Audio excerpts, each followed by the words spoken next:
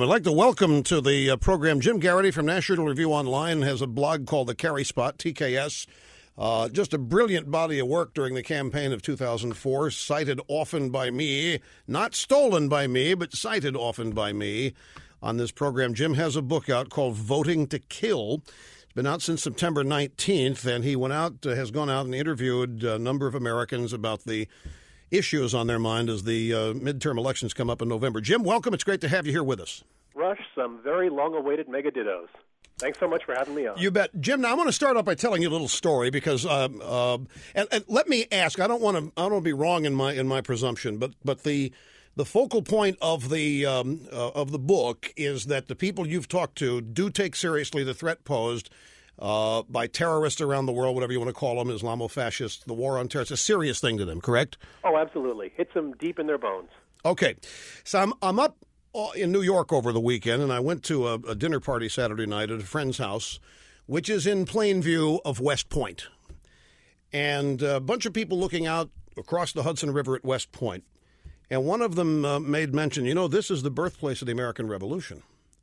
And I wonder how many people today even think about the American Revolution. How many people are taught the American Revolution? I mean, it wasn't until Dolly Madison had to run out of a burning White House with a picture of George Washington that the American people back then got serious about the threat posed by the continual presence of the British. The British had burned down the White House, and that finally got the American people all upset.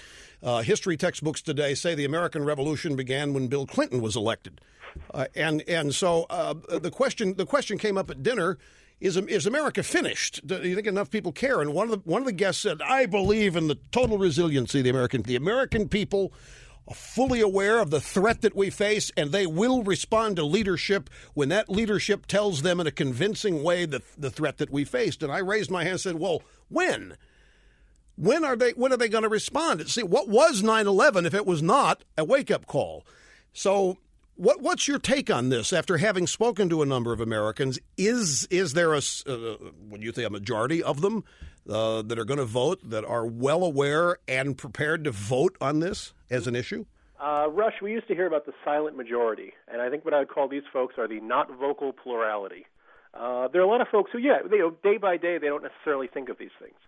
And you hear about high gas prices or some other issue that's in the news, and then you get something like that foiled plot to bomb the London airliners, or the bombing plots that were in Denmark and Germany and all these other places around the world.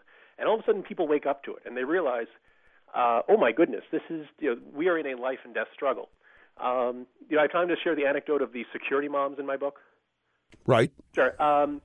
Basically, the timing of the attacks on the morning of 9/11 for many parents came after they had dropped their children off to school. And either they're on their way home or they just arrived home, they turn on the TV, they see something is terribly wrong. And then they realize that, I've got to get to my kids, I've got to make sure that they're safe. And they face this sudden, terrible decision of having more than one child at more than one school. And many of them described it as feeling like a gun had been put to their head saying, which child do you pick up first? Which child do you make sure is safe first? And this to them was probably for many of the most traumatic moment of their lives, something absolutely horrific, that all they want in a leader is someone who will make sure they never face that moment again, that sort of choice again. Well, I guess that's the question. Does that sentiment still prevail? I saw a Washington Post poll or story. I think it was by Jim Vandehey, but I'm not sure that he was the writer. But the headline says, Republicans losing security moms. And it was about a poll. If you read the whole story, it did indicate that Republicans were losing the support and trust of security moms, but that the Democrats weren't picking it up. And that was a problem for the Washington Post. But is the emotion of the security moms you just described the same today as it was in the days after 9/11? I think so. If you remember the Carry Spot coverage, I had a mentor named Obi-Wan Kenobi. I used that because he didn't want his name out there. But he basically says that once you go into the voting booth, all of the attack ads, all of the screaming headlines, all of the shouting back and forth goes away. It's almost like the whole room goes silent, and it's just you and your ballot. And he described it as an almost sacred experience. All of a sudden, it takes away all of the riffraff, all of the other distracting messages out there, and you look seriously at the two names on the ballot in front of you. And you begin to think more seriously about what that choice signifies. And that, what it is a pretty rare experience in human history to get the right to choose your leaders. And so Americans do take that seriously. And so, they may not have the same seriousness when they're talking to a pollster on the phone or even talking to Jim Vandehei. But I think Americans do basically take this extraordinarily seriously once you get all the distractions out of the way. Something like, say, Congressman Foley. Well, let me bring that up. By the way, if you're just joining us, talking with Jim Geraghty, his book is Voting to Kill, and he is a blogger at the Terry Spot at National Review Online, which is one of this program's favorite websites and blog sites. The Foley episode has now had full-throated treatment ever since Foley resigned on Thursday after. Well, actually, since the emails were leaked and their existence known since, I guess, Thursday, Friday morning, what have you. The impression is that this is the issue now. Republican corruption, culture corruption is back. George Allen, Tom DeLay, Jeanine Pirro up in New York is a nationally known story. And now this Foley business. And it does appear the Democrats have once again lost their footing on their opposition to the war on terror and Iraq. And now they're rallying around this Foley thing. And I wondered how you felt about it, since your book is basically supporting the premise that the war on terror and the threat America faces is the issue on which people are going to vote. Does this change that? These sorts of issues come along every now and then. Scandals. We saw them believing that the Abramov scandal was going to absolutely be the issue that decided this year's elections. And, yeah, where's that? Yeah. It's nowhere. My first instinct is that this might be the second coming of the Wellstone funeral, which I'm sure you remember from 2002, was this an event that Republicans attended, and everyone wanted to, whether they agreed with Paul Wellstone or not, pay their respects and pay tribute to a guy who, even if you didn't agree with him, seemed like a very decent guy. And it turned into a partisan pep rally. And I think that eagerness to score political points, we're seeing it a bit in the coverage so far, and I could see this. If the Democrats are not careful, they will echo that exact same sentiment of politicizing what is at its heart a tragedy that, knows no partisan lines. I mean, this is just a terrible thing to happen in this poor kid's life. And now they're going to, refocus the entire Democratic campaign for 2006 over this. Honestly. Well, I think there's going to be more of this kind of stuff. I think the Clinton war room is in full speed, and I think there's a whole host of these things they're holding to release in a timely fashion, i.e. press leaks or bombshell stories, not just about sex scandals and so forth. But, Jim, the one thing about this, when you compare it to the Wellstone Memorial, understand it in the sense that Democrats really overplayed it. Wellstone's death, a tragedy, but this is pedophilia. There are a lot of people who they have no patience, tolerance. They don't want to be made to try to understand anything about it. They don't want to be bought off with trips to rehab. This is pedophilia. And there are some people who fear it's going to have legs because of that. Oh, there's no way.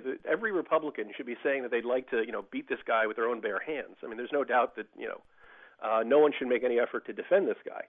But, to say that this is some sort of issue that I have my doubts that people, when they look at their congressman and the challenger in front of them and their Senate race, their governor's race, I have my doubts that this is what's going to be on their minds, because ultimately this is one guy, and as far as we know, one page. Maybe there are some others, but this is, this is not necessarily the grand issue of the Republic that was going to affect every single person on the level that terrorism is.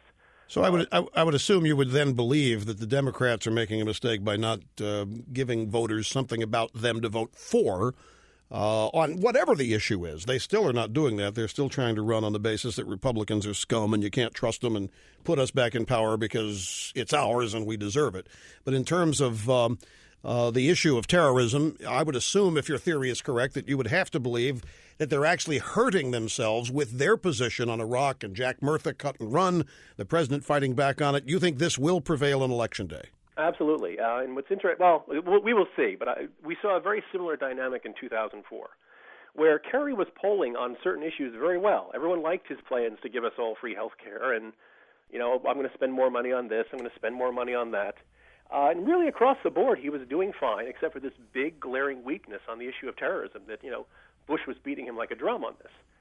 And the lesson of 2004, and even to a certain extent 2002, is if voters don't think you can handle protecting the country, they don't care what you have to say about prescription drugs or health care or any of these other issues, which, they can be important.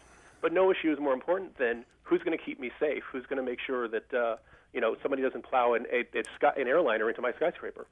There can be a lot of people comforted by this, and I'm one of them. I have to tell you that I'm not as confident as you are that the 9/11 was 5 years ago. We don't even show videotape of it anymore. We never are allowed to see the suicide jumps from either of the two towers. Those are suppressed. It's too soon. We can't deal with it emotionally. The Democrats have tried to paint a picture that it was, just an episodic event, not part of any systematic effort on the part of people that want to kill us.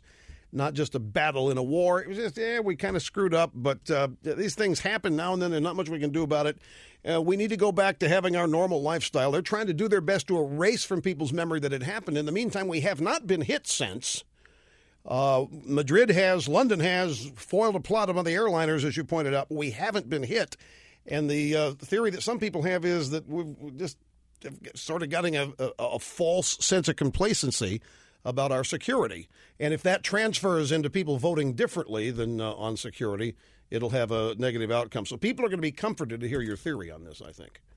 Well, it's one of those things where even if they don't have the images on the television screen, they don't go out of our heads. That's something that, even if I never saw a picture of it or video of it for the rest of my life, I'm never going to forget it. And I think a lot of voters are that same way. Plus, we saw the ratings for that Path 9/11 movie that actually won its time slot one of the nights and did very well the other night. There's an interest in this, and the more that the Democrats and certain elites in the media say, "Oh, we shouldn't talk about this. This is something that's too emotional. It stirs up too many bad memories. It's too soon." People notice that, and I think people kind of resent it. They resent being treated like children, and they resent being talked down to of what they can and can't handle. Certainly, they didn't have that problem with pictures of Abu Ghraib or the picture of the Virgin Mary with dung on it and all these other horrific images, but we're not allowed to see the one that will make us as Americans angry? I mean, people know the score on this.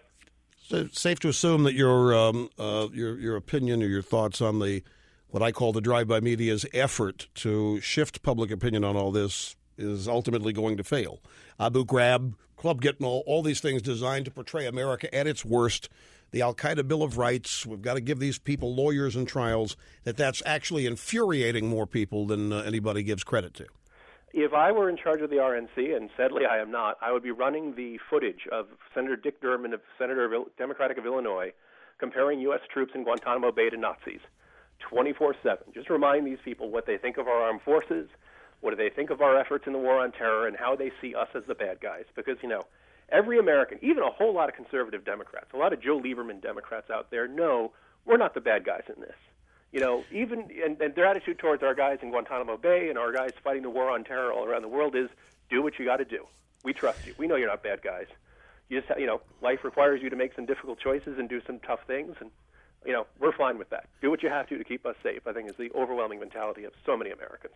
Terrific. Jim, you know something? I'm inclined to adopt your belief and be confident about it for a host of reasons, but one main one. And that is, you've got a book coming out, it's election time, on the premise of how people are going to vote. If you're wrong, you're going to have a lot of trouble selling your next book. Absolutely. Yep. Hopefully I will not be in the remainder bin by mid-November, so...